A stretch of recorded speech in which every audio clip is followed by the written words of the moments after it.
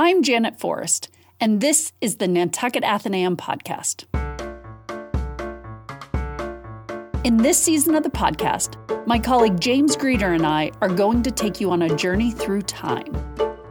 You'll find out about the faces and frivolities that graced, or maybe disgraced, the stage of the Great Hall.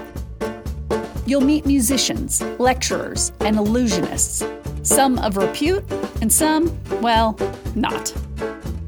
Who were these folks that made the long 30-mile trek to Nantucket, and how were they received by the Islanders? Welcome to Tonight in Atheneum Hall. This is Episode 1, Family Singing Troops. On Saturday, June 24th, 1843, the following announcement appeared in the Enquirer and Mirror. Aeolians, second concert. The Hutchinson family respectfully announced to the ladies and gentlemen of Nantucket that they will give another vocal entertainment at Atheneum Hall on Monday evening, June 26th, when they will introduce their popular music. For program, see small bills. Tickets for 25 cents each to be had at the usual place and at the door. Concert to commence at 8 o'clock. James, let's start by talking a little bit about the background of family singing troops. Back in the early 19th century, most people's experience of music was through their local church. It was a way that the churches used to teach the church doctrines, and it was accessible to people who were listening to these songs and being taught these songs. And there were music teachers who would come, and they were singing masters, as they were known, and they would teach what was called shaped singing to the congregation. And then also they would perform concerts themselves on the side to make a little extra cash. They would write songbooks and things. And eventually one of them became something called the Sacred Harp. And essentially it was 4-part harmonies. The people were sitting facing one another. The harmonies were very tight. It was a social engagement as well as a religious one. Over time, though, those two things started to kind of split a little bit. At the time, any average kid in a small town, especially in New England, would be familiar with the songs from these songbooks. So it was part and parcel of their daily life. Along comes in the late 1820s, 1830s, a family from overseas who was coming to America, as many did, to seek their fortune. They were from, I think it's pronounced Tyrol, it's in Austria, an area in the Alps, northern Italy, that sort of area. Think Ricola, I guess, maybe, that kind of imagery, because they're the ones that are responsible for establishing that sort of Lederhosen, the Von Trapp kind of picture that we all have in our heads. Right. from that time period. So they came to the States and were an instant sensation. They'd been on tour in Europe, played for the King. And when they arrived here, they immediately caused a sensation wherever they went. They were dressed, as I said, in traditional Lederhosen and so forth. And their closely knit 4-part harmonies, they resonated with American audiences because of their own background, but it also had kind of a unique element to it in the way that they were harmonized that evoked sort of that Swiss Alps kind of clear ringing streams and sounds and things of that sort. So naturally, as soon as people saw this family, the Rayner family, making their huge amounts of money as everywhere they went, they were clearing $100 at the gate every night, which was phenomenal at a time when most traveling performers didn't make very much at all. So naturally, other people wanted to get in on the act. And so the thing was, you needed to kind of have a hook, I guess, is what they figured. You got to have some kind of costume, whether it's Lederhosen or dressing as a Viking, whatever it was, to sort of stand out from all these other hosts of people that were traveling around the country at the time doing the same thing. One of their imitators was a family by the name of the Hughes family. David Hughes, along with his wife Catherine and their 4 kids, they arrived in New York City from their native Wales in 1840. So this is just a few years after the Rayners first appeared here on the shores. They were already seasoned performers themselves because they'd been touring English concert halls for some years before emigrating to the States, but they saw the success that the Rayners were having and wanted to make the move to what they saw as a very lucrative market potentially. Very shortly after they arrived here in the States, they started touring, as I said, and they appeared at a variety of venues, including at the White House, where they performed for President Martin Van Buren. Taking their cue from the Rainers, they wore quote unquote traditional Welsh dress to make their act more memorable. And one thing that this particular group had was that they were all child prodigies. It was not, adult singers in their 20s. These were small children. The shtick was they could perform on multiple instruments at the same time. So if you see in the illustration that I had sent to you, and maybe we can include that on the post at some point. There's one of the children, and they're all dressed in these sort of lace collars and big, almost looking like the pilgrims, that kind of look to them. And one of them is playing two harps at the same time. Well, and like you kind of understated it, like little, like they were like 3 or 4, right? They were tiny. Yeah. Playing these massive instruments. So they must, I'm sure they looked adorable. The cute factor was huge. Oh, yeah, absolutely. And so they're up there, they're plucking away and singing their hearts out. And so they were known as the Cambrian infants, Cambria being another name for Wales. In that same illustration, you'll also see that there's a figure in the center, John, who's the oldest, and he is performing on a concertina, which is kind of like an accordion, a smaller accordion. And it noted in the article that in the paper at the time that it was a brand new instrument, and indeed it had just been invented like a year before that.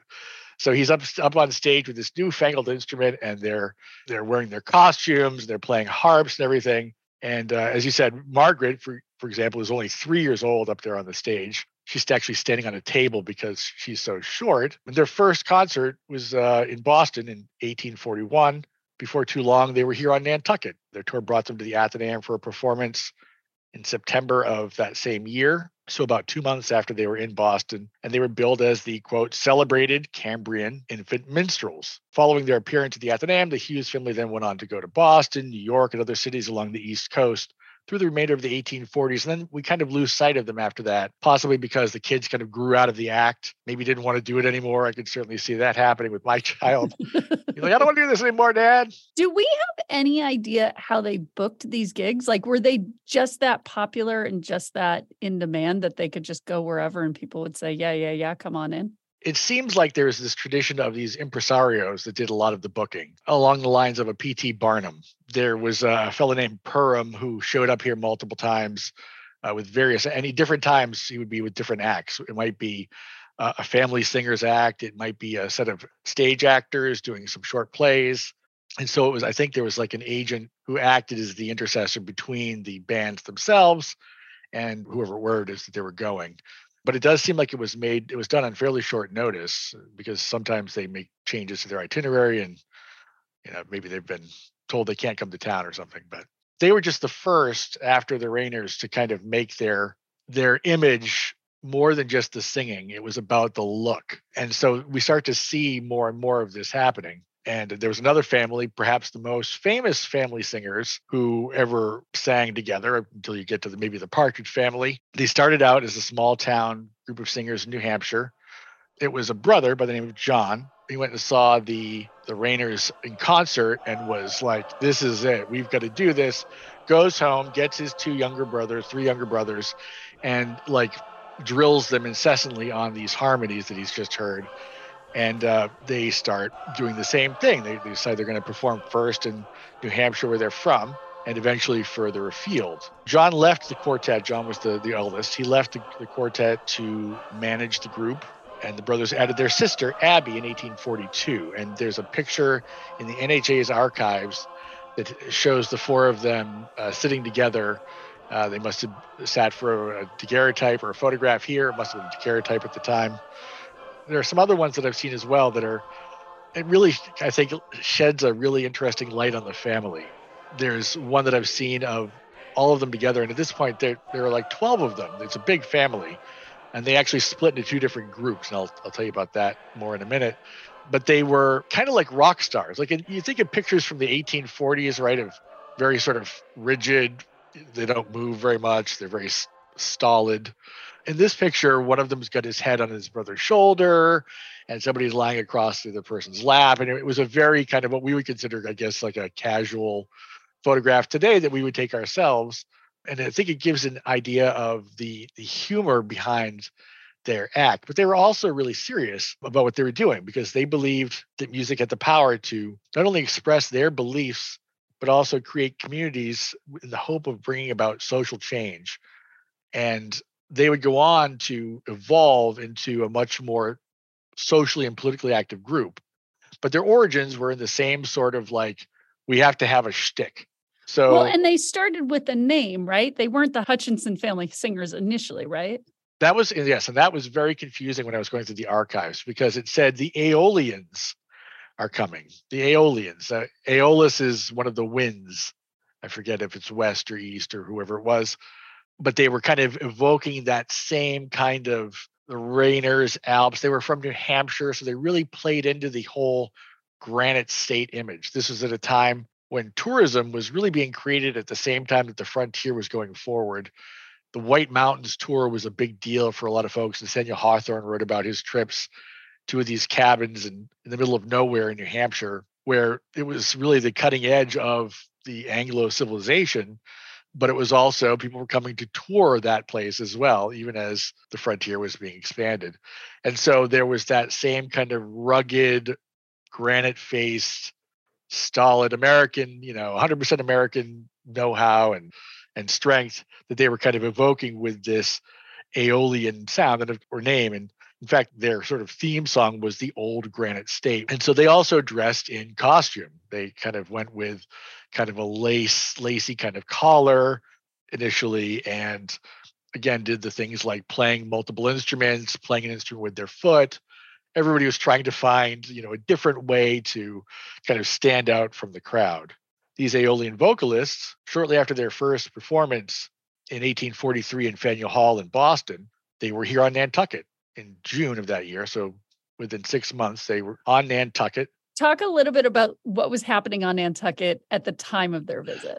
Right. So, okay, this is great because this is part of Nantucket's history that doesn't get talked about as much as it used to, but it was the sheep shearing festivals, the annual sheep shearing festivals, which were a huge tourist attraction before the whaling industry was even a glimmer in anybody's eye, really. I mean, it was on its way up, but they've been doing this since the founding of the colony. And it was now such a big deal that people would come from off island to attend this because it was more than just sheep shearing.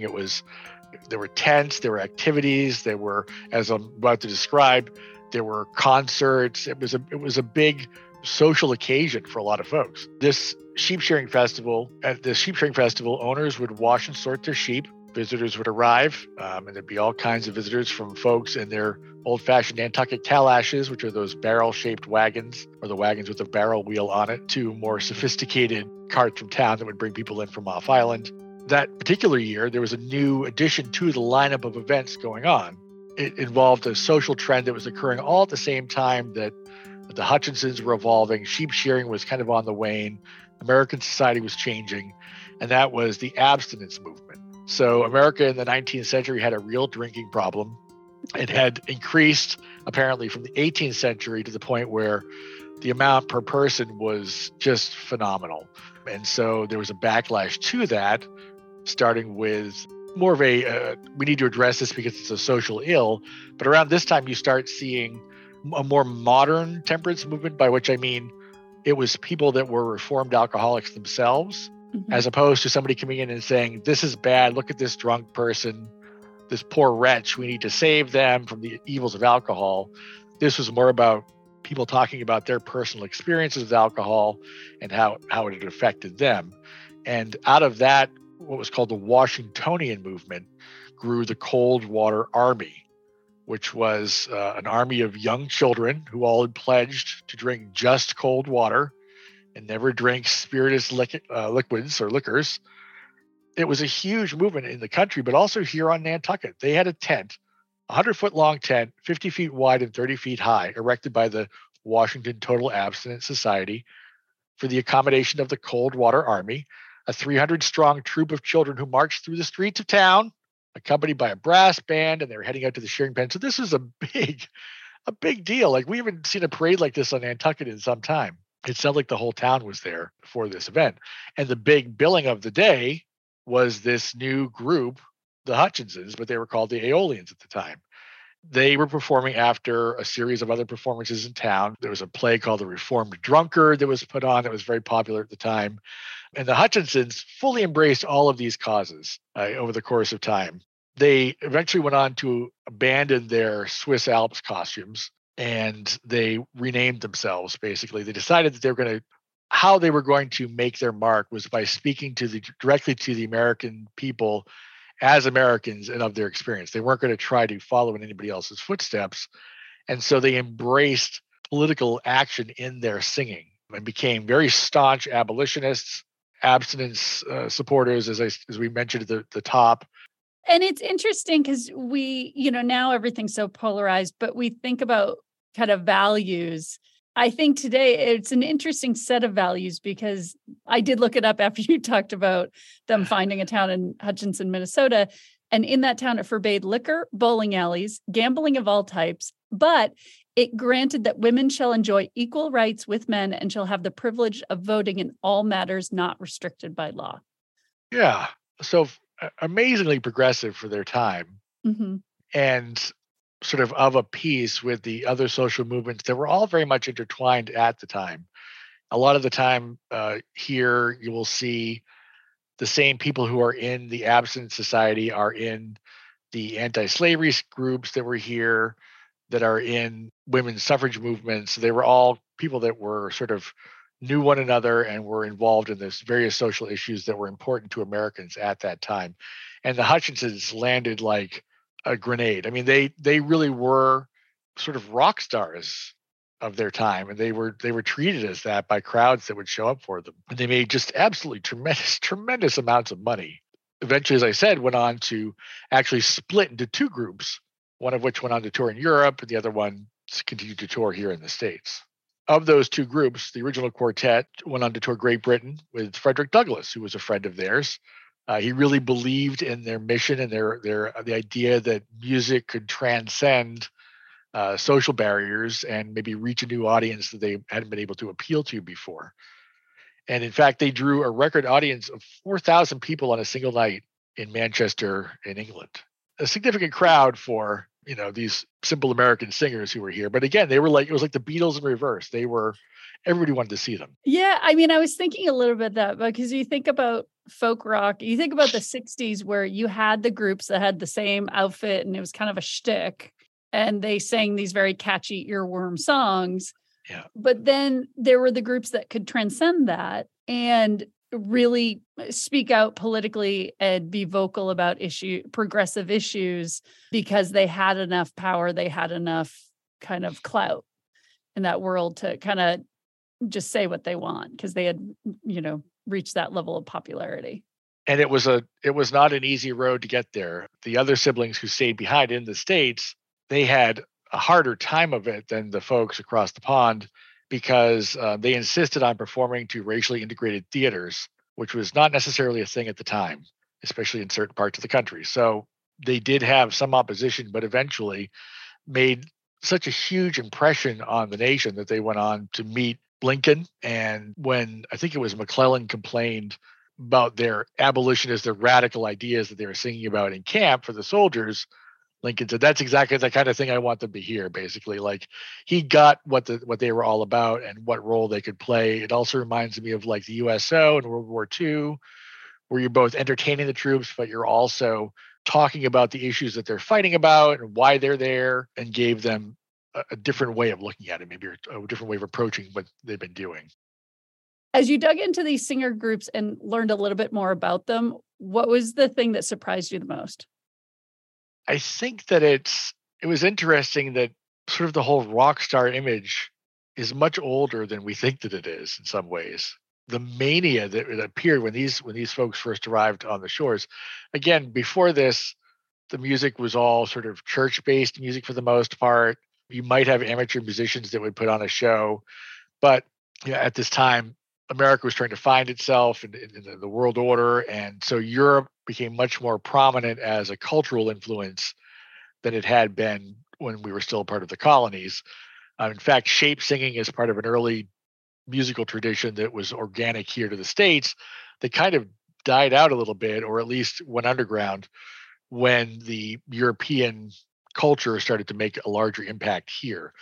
And that was why the Rainers, for example, made such an impact when they came here, because they were European, but they also had that element of freedom to them, which Americans like to associate themselves with. And of course, the costumes. Never underestimate a good costume. Just ask Kiss. It's an act. It's all part of that larger. It's not just the music. There's the image as well. That has a longer tradition than maybe that I had been aware of before that. Also, I think just how radical they were in their politics at the time. 1840s, we're talking about a time where there were riots, anti-abolition riots in New York City, in which individual abolitionist homes were burned. William Lloyd Garrison, when he was in Boston, he was chased through by a mob through the streets and had to hide in the jail to protect himself. So this was not a time when abolitionism as such was popular in the North or the South. Them taking that stand like that was a risk. It was a calculated risk, certainly. I mean, they knew they had a certain amount of savvy about what they were getting themselves into, but not everybody's going to be happy with what they were singing about. And again, they did find places where they ended up not performing because they were not allowed to perform to an integrated crowd. Remarkable for the time. This has been a production of the Nantucket Atheneum. It was hosted and edited by me, Janet Forrest. Special thanks to Reference Library Associate James Greeter for his knowledge and research. The opening announcement was voiced by Andrew Cromartie. Please check the show notes for more information and references. You can find all the previous episodes of this podcast on Apple Podcasts, Spotify, or wherever you're listening now. Please take a moment to rate, review, and subscribe to make sure you never miss an episode.